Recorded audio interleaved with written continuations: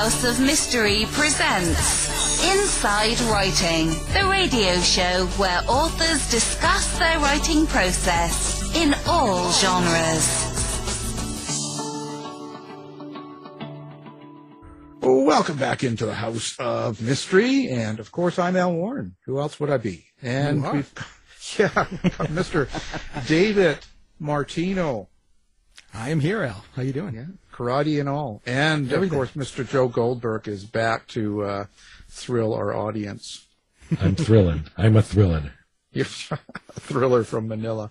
Yeah. Okay, today we've got... Sexy. Well, don't get me all going here. We won't be able to do the show to get into this. So we've got a great guest, another one this week. So we're really covering this area. So Mr.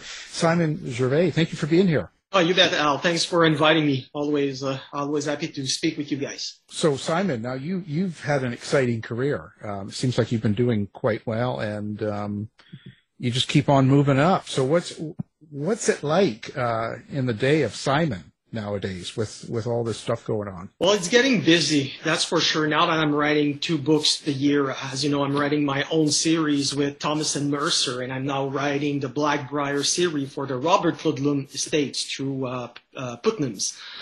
So that keeps me pretty busy. I have 2 kids, 2 teenagers, really, 14 and 16. My wife owns a business. She's an endodontist. So keeps us really busy. I travel a lot for my books. I try to visit pretty much every settings that I write about.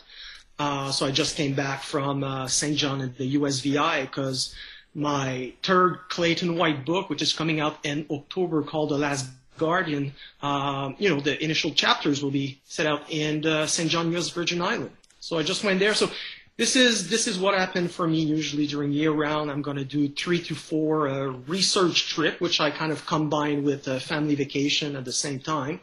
And then I write my 2 books a year. So it's keeping me pretty busy. And as you know, maybe if you guys have teenagers, you know that keeps you busy too. Yeah. No, if you follow Simon on social media, you saw him with lots of fish and blue water and blue sky. It was lovely to see how much fun you were having in that climate there. Yeah, Simon. it was really cool. I've always enjoyed fishing, and I wanted my kids to experience offshore fishing. So we chartered a private fishing boat to go out, maybe about 10, 15 miles offshore. And this is where you catch the mais and the tunas. And I think my son, maybe that's a picture you saw, but he caught a 3.5-foot barracuda. That, of course, we put back in the water because this size is too big to eat. It could be dangerous for you. But it was a fabulous experience. And you know how it is. Sometimes you don't catch anything for hours, but within 10 minutes, we had our lines in the water. My wife caught a mahi, and then we waited a little bit. And the captain was pretty good. He saw a flight of birds, and we followed it for maybe 30, 35 minutes, and then we hit a flock of tunas. So the 4 of us, my wife and 2 kids, were fish on at the same time, pulling our fish in the boat, and we managed to bring them all in. So it was a really cool experience. Really, really cool. Fun family memories. Yeah, absolutely. You know, I was going to say that that's a research trip and you're fishing. Well, kind of. This is a family activity. That's why I said I'm combining both, right? Like, for example, I went for a long hike with my son on Canil Bay Mountain, and I'm going to use that in the book type of thing. So, I try to combine everything. I always have my notebooks with me. I take a lot of pictures with my phone. So then after I summarize the trip, and I'm going to try to use as much as I can to make the setting interesting for readers that often, as you guys know, travel through our books. Some of them are not able to travel like we do, so they like to have, to experience travel through our writing. How about COVID? Did you use Google Maps or something? I mean, for real. I mean, you couldn't go, so. Right, absolutely. I do use Google Maps for a place that I can't visit. I'm going to research extensively on the internet, but I try to stay away from that as much as I can just because I'm a master procrastinator, and sometimes I'm going to lose hours on a simple search. So if I can stay away and actually go in person, I'm going to do that. But of course, when COVID hit, like everybody else, I couldn't travel. I'm just wondering how you organize your research. I try to plan a book ahead 6 months in advance, so I know what I'm going to talk about in the book, and then we book a trip around this place. Do you have your series lined out? So I'm working on book 3 of my series. I'm like, what do I really want to do here, setting up on book 2? So how do you do the entire series in advance? The way it works now, it's a good question. The way it works now for me, especially with Thomas and Mercer, is that they're going to buy a book of mine in advance with a simple 1-page synopsis. And I can change it as I go, but let's say I planned the book I'm writing now a year ago or maybe 10 months ago when I finished writing the last Sentinel. So I knew where I wanted to go, where I wanted to bring the characters. So that's easier for me to plan ahead for the trips. But that changes because you never know how the book's going to end, right? So it's a little bit more, If you're going ahead a year, 10 months, what are you focusing on? How the plot driving it or the character development driving it? What is it that you're looking at as you're planning that far ahead? What do you want to see? A little bit of both, I would say. For me, it's always plot ahead. Maybe on the first of a series, I'm going to build my characters a little bit more than what I'm going to do on the second and third or fourth book in a series. But you always want to see your character with a moving forward. You don't want them to start at A and finish at A. You want them to start at A and finish at Z, maybe, and then recycle for the next book. So it's a little bit of both. But if you've read books of mine, you know that nobody's safe. I'm a little bit like a Game of Thrones type of authors. Anyone can die at any time. Yeah, I noticed. Well, with your characters, how do you experience them? Do you have an inner monologue in your head? Can you actually hear them when you're creating dialogue? Is it more of a visual experience for you? How does that work? Another great question. On the first book of a series, it's a little bit harder. I always try to build it around like what I would like to see on a movie. I'd like to do my book very cinematographic. But I also like to hear, when I know who the narrator will be, I can hear my character speak through his voice and my writing. So this is super interesting. Well, let me add on that and go and put those two questions together. The theme, the plot, how you hear it. If people read Simon's books, at least for me, I see a constant theme of sort of family or relationships. Am I misreading your desire there, or is that something that you purposely have in kind of like at least the series, the Hunt series? Yeah, I think we all try to build our characters a little bit like we are in real life. I'm a family man. I've been with my wife for 23 years now, and family is important. I have a really good relationship with her, and she's part of my life. And I want my characters to feel through. I couldn't write about, I don't think I could write as well about a guy that's like James Bond, for example, that goes from woman to woman. And it's not me. It's not who I am. So when I was with the RCMP, working counterterrorism, I was with my wife 100%, and I talked to her about my experience, and she talked to me about hers. So we kind of shared everything that was going on through our professional lives as well. And most guys that actually do that for a living, they have a family back home. They have a spouse that you need to talk to at night. So that's what I'm trying to build. It's really rare that you're going to see a federal agent or a spy that's actually single. He might be divorced, though. But, a lot of those. It's not the case for me. So I'm writing what I know and what I feel I'm good at. And one of the things that one of my editor, Thomas and Mercer, told me is that, oh my God, you can write teenager girls really good when you're inside their head. It's because I have a 16-year-old daughter, and I know how she thinks. I know how she uses TikToks and Instagram. So I'm trying to, and it does influence my writing. Now, Thomas and Mercer is Amazon, correct? Right. It's one of the traditional imprint of Amazon publishing. I'm not sure how many imprints they have, but they have at least 5 or 6. And they've been extremely good to me. I mean, when Hunt Them Down, the first book in my Pearson series, came out in 2019, it kind of changed my professional writing life. My career really exploded at that time. So they've been really, really good to me. Great. Well, you had a long career in military, law enforcement, protection, counterterrorism. What made you decide to become a writer? Is that something that you've always wanted to do? Yes, I've been reading a lot since I was very, very young, and I was a single child, and we were traveling. I was traveling a lot with my parents, but we didn't necessarily have the money to travel by plane, so we did a lot of car ride to Florida from Montreal, through 2-3 days drive. So I was bringing books from the library and reading them. And it never stopped. I always enjoyed reading. And at some point when I was working counter-terror with the RCMP, I was traveling a lot by plane, going to Europe quite often. And I was reading books. And even if there was some big name authors that I loved, but I think their action scenes weren't realistic at the time. Like, we're talking back like 15 years ago.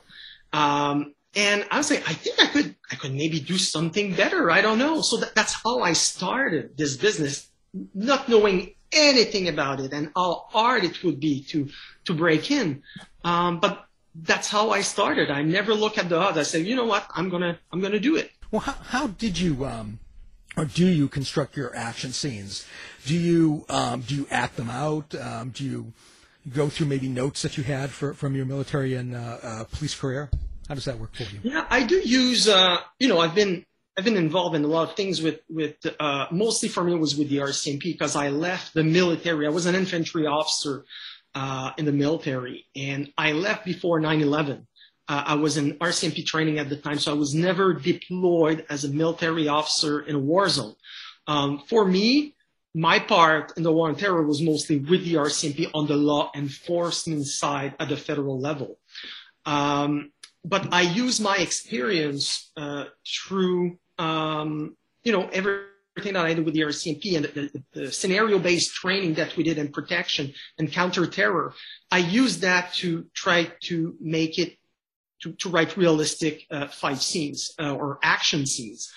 And they come quite easy for me compared to maybe romantic or something like that I would write in a novel. Action scenes for me are kind of easier a little bit to do than other stuff. So let me ask you a question with that and the previous question from David. You read a lot.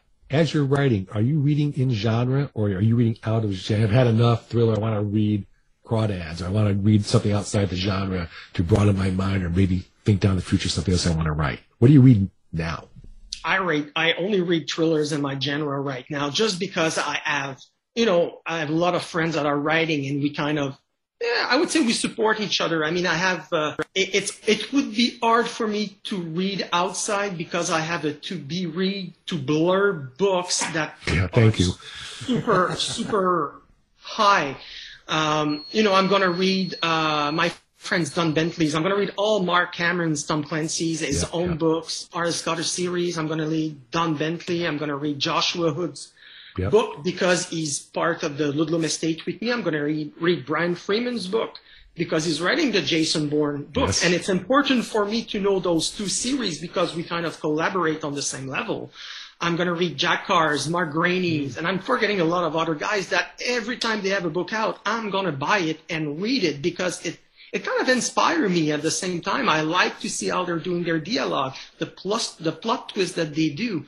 So of course there would be a lot of other things that I would like to read, but right now I just don't have the time. It's a question of survival for me. With 2 books a year and the travel with the family, it's pretty much everything I can read.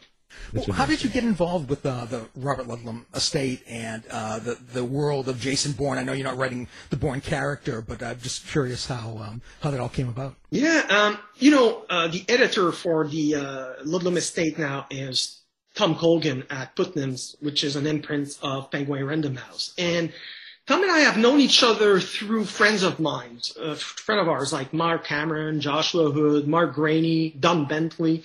And we always talk during conference, which is BoucherCon or Thriller Fest. And I know we always wanted to collaborate on something or me submitting a new series to him. But I've been so blessed with Thomas and Mercer, with my sales there, that I'm like, I'm happy where I am right now. So it didn't work out for many years. And at some point I was done writing a Thomas and Mercer book, because my books, I usually write them in 2.5 to 3 months. It's very intense, but this is the time frame that I have. And when I asked my editor at Thomas and Mercer if they would be willing to publish more books per year, they kind of told me no. This is the space that we have right now for the type of thriller, because Thomas and Mercer and APOV is very business oriented, and for them, with the numbers and that data that they had, they thought that it would be best for me to push one book a year, and I was completely fine with that, and I understand that decision. So I said, you know what, I have another 6 months. What am I going to do? So I sent an email to Tom Colgan saying, hey, Tom, this is Simon. Listen, I just finished my last book with Thomas and Mercer. I know your stable is full. You have Josh Wood, you have Brand Freeman, you have Mark Cameron. Everybody, Don Bentley, you're writing your books, your Robert Ludlum and Tom Clancy book. But at some point, if something comes available, keep me in mind. Within an hour, reply and say, oh my God, Simon, I cannot believe that you just sent me this email, because literally 24 hours ago, I got an email. I cannot talk to you about it just yet. There's a lot of legwork I need to do, but I was thinking about you. And at the end of his email, he said, P.S., this is not bullshit. My head's blown that you contacted me right at this time. So it took a few months, and then he sent me an email and said, you probably heard it by now through the grapevines, but the Ludlum Estate want to start a new series focusing on Blackbriar, and I think you would be the perfect fit for it. And I said, absolutely. For me, it's a kind of a dream come true, because like many authors, Robert Ludlum was an inspiration for me. Big shoes to fill, yes, but exciting at the same time. And I wanted to take a chance on it. Is there a Bourne Bible, so to speak, or a Robert Ludlum world-building Bible that you have to draw from? And how much freedom did they give you to create in that world of Blackbriar? So there's two things. The first part of your question, is there a Ludlum Bible? Maybe there was in the past, but since Brand Freeman took over, he reshaped the entire Bourne universe. Jason Bourne is younger and everything.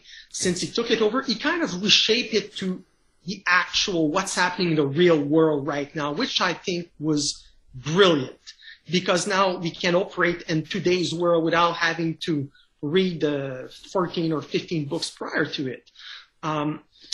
As for how much liberty I have, I think I'm the luckiest between the three guys, because I'm writing Blackbriar, which I did not create it, because if you look at the last Matt Damon movie, Jason Bourne, they talk about Blackbriar. And I think in the second movie, they talk about it as well, but now I revamp it. And when you'll read the book, you'll see how I managed to bring it to today. But I created all new characters, so I didn't have any type of stuff that I needed to remember, which was fantastic. Well, for the listeners, what is Blackbriar? Well, Blackbriar, before I took it over, was where Noah was working. It was kind of supposed to replace the Treadstone operation. Okay. But now what they do, Treadstone is for assassin, Blackbriar is for counterintelligence, and counter-espionage now. So they're more reacting to stuff, trying to stop foreign states from stealing Americans' intelligence secret type of thing. So they're not necessarily assassins, they are investigators. My two main characters, Donovan Wade and Hélène Joubert. Hélène Joubert is a former FBI investigator, a special agent, and Donovan Wade is a CIA case officer. So they have a mixed background. So I think it's very interesting. They're not all gung-ho. Of course, there's a lot of action in the book, but it's not like Josh Treadstone series, which is almost purely action. It's kind of a balance, I would say, between the Jason Bourne series and Josh Treadstone. Interesting. What with Blackbriar Genesis? What's the premise of that novel? The premise of that novel, really, it starts with the assassination of a Treadstone agent in Prague. But the thing is, he's not supposed to be there, and nobody knows why he's there. So Blackbriar came in and sent these 2 agents in Prague to investigate everything. And they realized that, there's misinformation about what's going on in the world and the media. So it's about a lot about fake news and who's controlling it behind. And of course, there's a lot of actions as well, but it's an international thriller because this is what I love to write. You guys know I love to travel, so I'm going to go pretty much everywhere. And I love these international thriller. And I think that the Ludlum Estate was looking for that type of book. Let me ask you a question on, you like to travel, get your scenery, people can live through your writing on that. How about the internal agency stuff or the bureau stuff? How do you get your information on the U.S. intelligence services? Do you have contacts, friends, just read? What's the basis of the CIA, FBI stuff? Well, the FBI, for me, I do have a lot of people that I know that are still with the FBI because as an RCMP officer, I worked a lot with the DA and the FBI on many investigations. CIA, a little bit less, but I do have friends that are working with CSIS, which is the kind of equivalent in Canada, but mostly more like MI5 than CIA. But, they're reading me on a few things that are not classified. But I don't go into exactly how the CIA functions because I'm not like you. I've never worked there, so I don't know how it works. That's why Blackbriar is not part of the CIA at all. It's an outside agency. There's a former CIA case officer that works for Blackbriar, but I don't go into the CIA organizational because I'm not familiar with it as much as you would be. Right. So as a writer, how much of the now location and the research that you do is now Simon's imagination? When do you say, this is Blackbriar's imagination, right? Yeah. So how do you develop that? I go with the flow and I try to keep it realistic as well. Of course, you need to take sometimes a little bit leap of faith. But for the last Sentinel, for example, he works directly for the vice president, the future vice president. He's like a special assistant to the vice president. So it doesn't really exist in real life. Like there's the executive office of the president of the United States, which includes a lot of people, but it's just a little part of that. So I'm trying to stay away from how the organization works because sometimes it can get complex and it bogs down the story. So I'm trying more to focus on what Clayton and Von Yaman will do and the bad guys than really making sure that I have the titles right, something like that. I try not to go into too much detail because honestly, for a niche part of the reader, it's very important for them. But for most people, when you look at the reviews, like, for example, The Last Protector has over, I think now 16,000 reviews on Amazon. And when I read some of them, one of the things that people sometimes don't like is when I get into too much detail about organizational stuff because it confuses them. So I try to keep it as simple as I can. Well, how do you deal with reviews? Do you like to read them? And I used to at the beginning of my career, and I'm going to read the trade reviews. Like, for example, today my publicist at Putnam sent me the review for Kirkus review on the Blackbriar Genesis, which is fantastic. So I'm going to read that.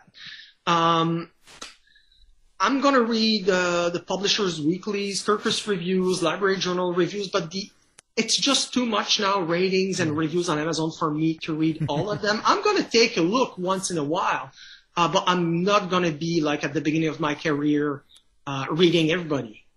It's just not possible. And now I trust myself a lot more than I did at the beginning of my career. I have a great team of editors at Thomas and Mercer and at Putnam's that I trust as well to, if I go outside the line, they're going to bring me back in type of thing. So I'm very happy. I'm very happy with that. But no, to answer your question, I just don't have the time to read all the reviews that are on Amazon or Goodreads. Did you have insecurities at the beginning of your career? Yeah. Yeah, to be a lie to say that I don't. I mean, I took a leap of faith. I left a very good career in law enforcement to write full time. So yes, it was insecurities about my writing, not necessarily about the financial situation, because I've been very lucky in life, so that was not a major concern for me. But yes, I was afraid of what people would think. And as you can tell by my accent, I'm a French Canadian. So I do everything in French. English is a second language to me. Wow. So when I write, I think in French and then I write in English. So of course, it was a little bit more complicated when I started to see, if I was going to make it or not. So let me do the question I just got. What's a day in the life? How much do you write? Do you schedule out portions of your day? Is it a business for you, 9 to 5? I'm writing, have a nice day, or do you do it in sections? No, it's not like that because I have other family obligation. There's other stuff that I'm doing as well on a business side. So I would say that I'm trying to put in 4 to 6 hours of writing a day. But it can be 2 hours in the morning, 1 hour in the afternoon, and 3 at night. I try not to do a schedule. The only schedule I'm going to try to follow is when I'm on vacation because I know my family likes to wake up a little bit later than I do. So I'm going to go at a quiet spot and I'm going to try to bring my word count to where I want it to be early in the morning. Well, I'm wondering, the stress, things going on outside your control, like the pandemic and stuff, does that affect your writing? No, I can't say it did. I mean, it was sad for me that I couldn't travel, but I think I'm in a very good spot in my life right now. My family is doing very well, and I know there's a lot of people that are much less fortunate than I do. So, no, it didn't, personally, it didn't bother me that much. I mean, it was fun because I stayed home with my wife and kids. So, we were all together. They were doing online school, so I got to see more of them. No, I cannot say that I'm stressed out about the outside event. Of course, when you look at the market and what's going on in Ukraine and Russia, that's worrisome for sure. But I try not to think about it too much, even though I'm keeping myself informed of what's going on. Simon, you mentioned earlier in your career about insecurities, reading the reviews and things like that. Well, now you're many books down the road, series and the Born. What have you gotten better at in this time? Are you a better writer, better thinker, better plotter? What is it? How have you developed from, I think I want to be a writer, to today? I think at the beginning of my career, until a few years ago, I was a pantser. And I was losing a lot of time not plotting my book correctly. I could go in a direction and find myself cut or stuck in a corner, and I had to erase 10,000 words, 15,000 words. And that's why it was taking me so long to write books before. When I started plotting my books with most of the twists and turns that were going to happen, I know how it started, I know where it was going to end, I know the location I was going to go, I became much better at it. And I have to say that, I'm expressing a lot of gratitude to my editor at Thomas & Mercer, who guided me along. The editing process there is phenomenal. And I've learned a lot from my developmental editors there that, every time that I'm writing now, I'm taking everything that I've learned from the red notes and the editorial letter from my previous editor that I'm including now in the book. So now I have the chance to work with Thomas & Mercer's editor and with the Putnam's editors, which is really fantastic. I'm still learning a lot, and I have a lot to learn, I think, and that's how you get better. You can't just sit back and say, okay, I'm good now, I have good contracts, I'm set for life, I'm just going to do the bare minimum. You can't do that. You need to raise the bar with every book that you do. And for me, to raise the bar is to learn as much as I can from other authors and from the feedback from my editors. Let me go back in time for a second. Let's go back beyond Mark and Josh and that gang.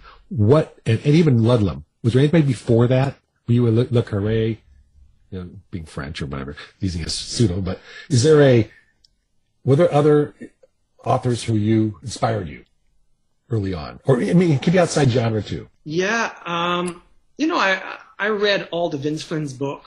I read most of the Brad Thor's book.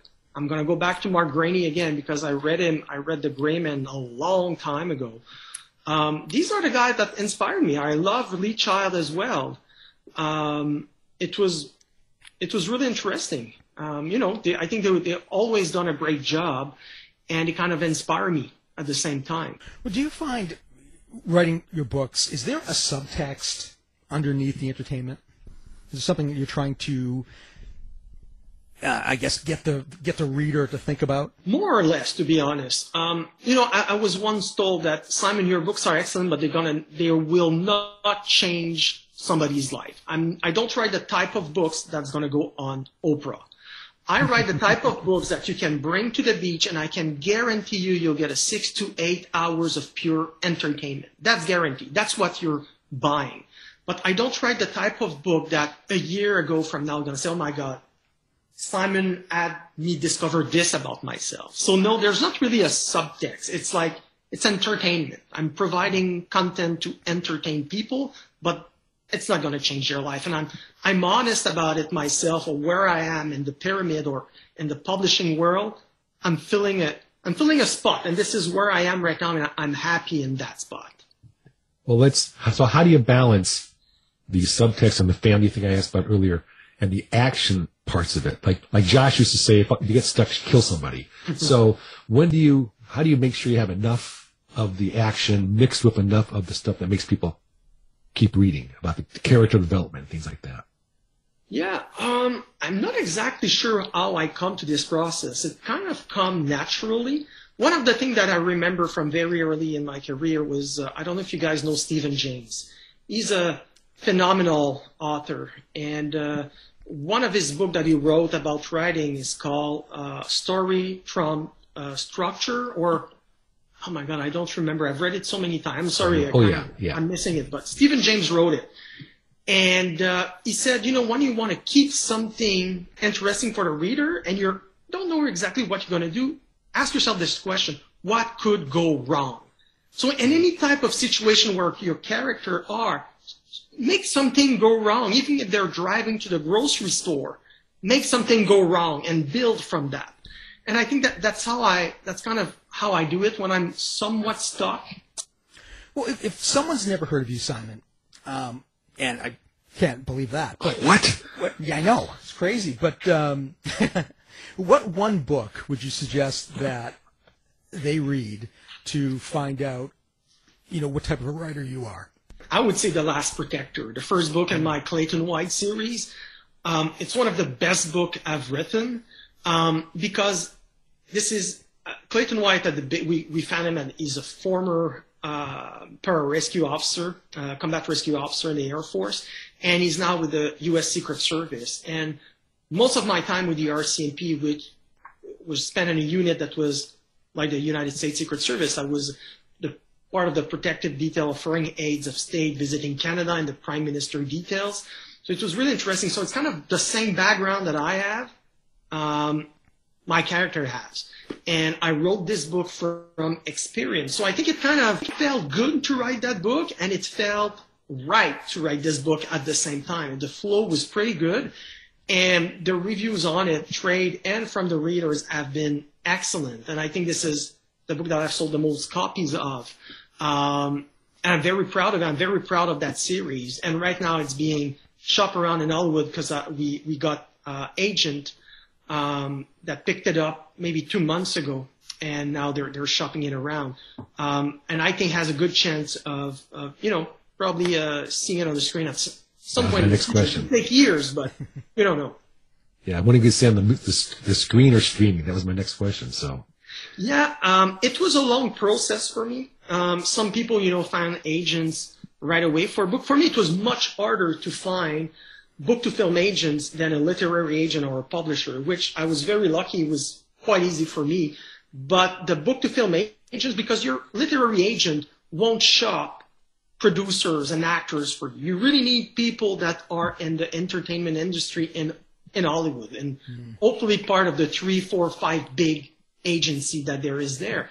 And so my agent pitched agents, book-to-film agents in Hollywood, and we got two actually very, very good now that are with the APA that are shopping the book around. And they picked The Last Protector in the Clayton White series because they felt that it was my series that, people would love, especially when you look right now in Hollywood and you see, the Terminal List that had tremendous success. I think it was 1.6 billion minutes viewed with that series from Jack Carr, and Mark Groening's The Gray Man that performed extremely well. Lee Child performed really well.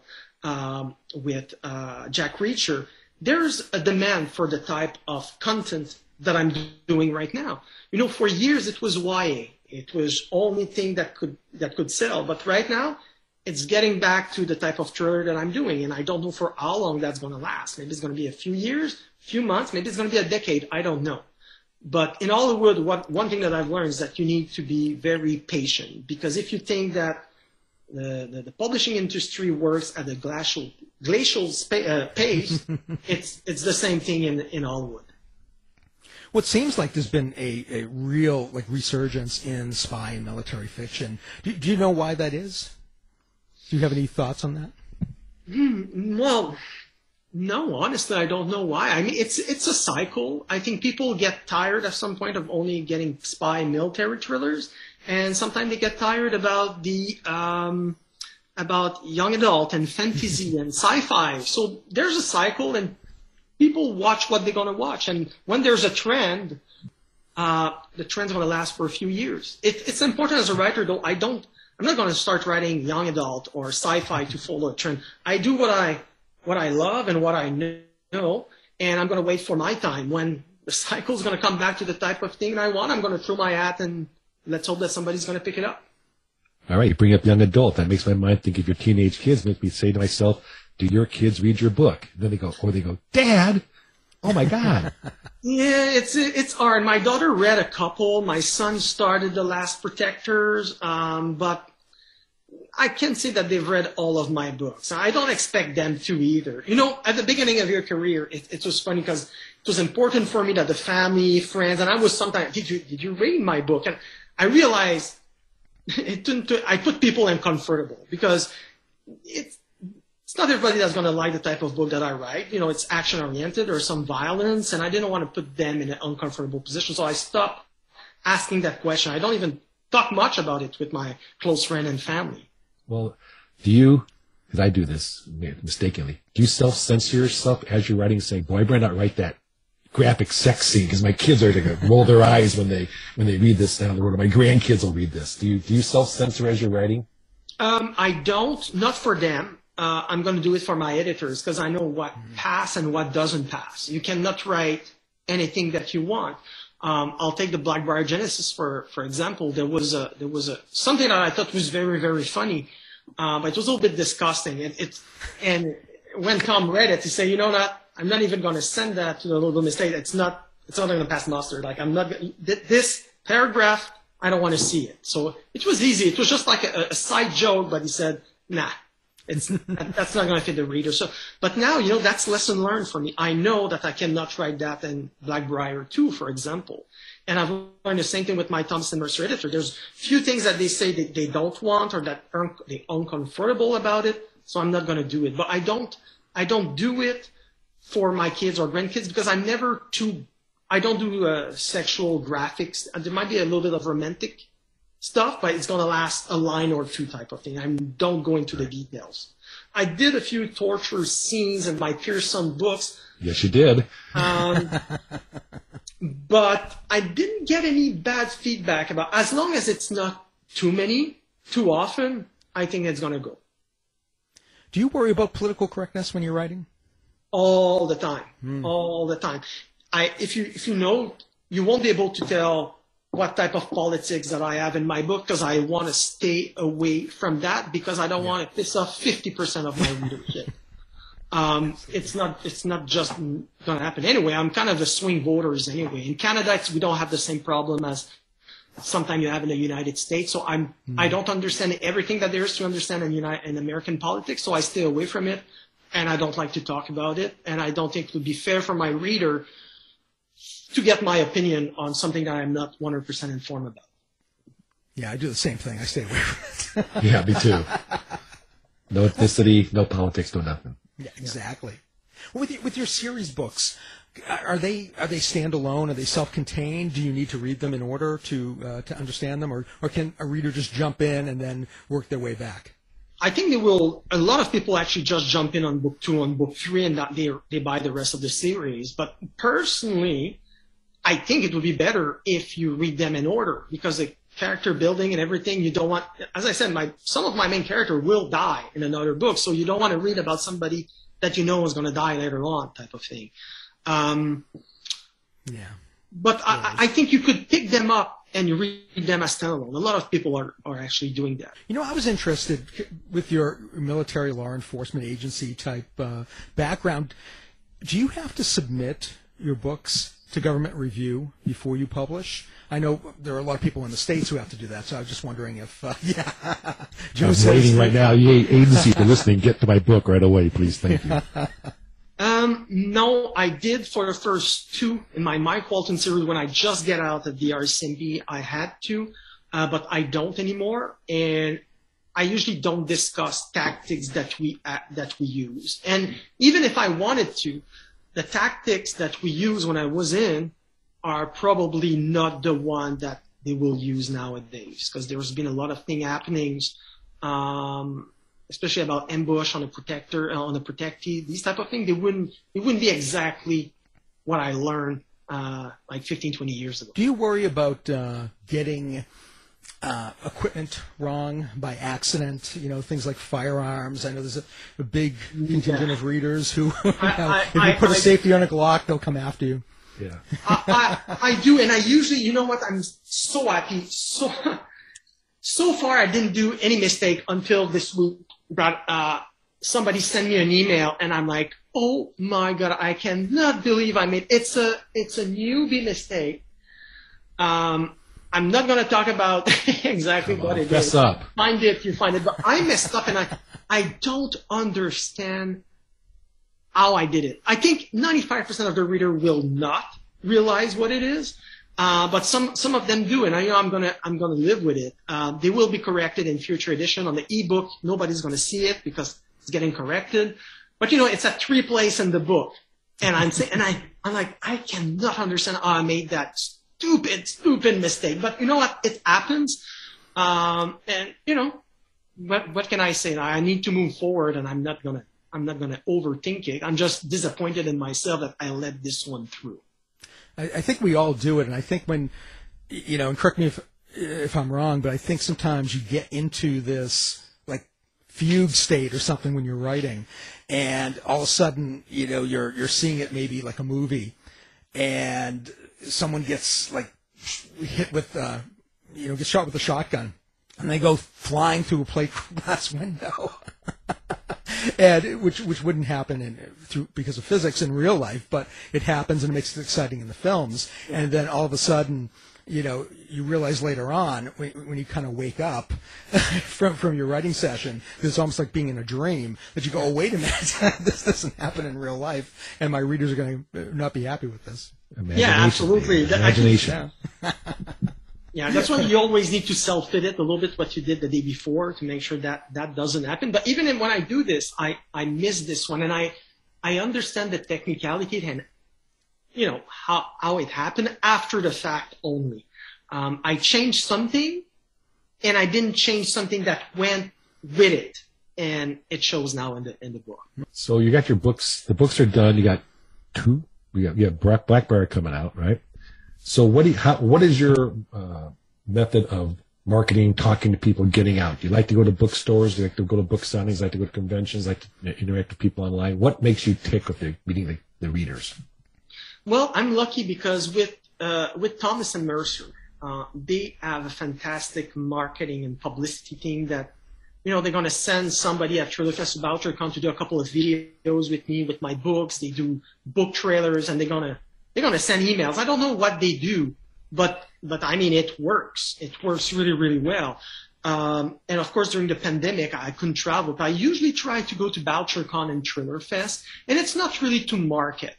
It's really just to see my friends and keep the network going. You know, at some point you become close friend with a few guys, and it's fun to have a few beers with them, meals or two, these type of thing. As for my Ludlum book, I'm brand new with Random House and Putnam, so I'm not exactly sure what they will do for it. What I do know that I read on Publisher Weekly is that they're doing a 150,000 first print run in hardcover for the Blackbriar Genesis. So I know it's going to be a very big book, because if they're printing that many books, I think they will push it very, very hard. But what will they do exactly? I don't know. Well, I'm wondering, when you're writing these books, and you've written many, do you have any? Have you found, I should say, any motifs, recurrent themes throughout your work? And if so, do you think it's consciously put in, or do you think it's just like an unconscious thing that happens as you're writing? No, I consciously put in, because I'm going to read the news, especially international news, so I know what's going on, and I'm going to try to incorporate these things in my books all the time, for sure. Okay, so we're running out of time now. So Simon, how do people find you? Do you have a website? Do you do social media? Where do they find Simon? You can go to simongervaisbooks.com. I'm also on Twitter at Gervais Books. I'm on Instagram. I'm on Facebook. And if you guys follow me, you'll see I try to respond to everybody that writes to me. I'm really enjoying interacting with my fans. So, don't hesitate. Shoot me an email. If you're coming to Trailer Fest or BoucherCon, just come and say hi. Always like to talk about the industry and books and to other writers. Fantastic. We'll have that up on our website as well, so people can find you and that. Well, we really appreciate coming on the show. Our guest has been Simon Gervais. Thanks for being here. Thanks for having us, guys. It was a true pleasure to talk to you, and I hope to see you in Minneapolis at BoucherCon if you guys are there. Thanks, Simon. Okay, thank you. You've been listening to the House of Mystery radio show. To find out more about our guests, hosts, or shows, go to www.houseofmystery.com. Show's over for now.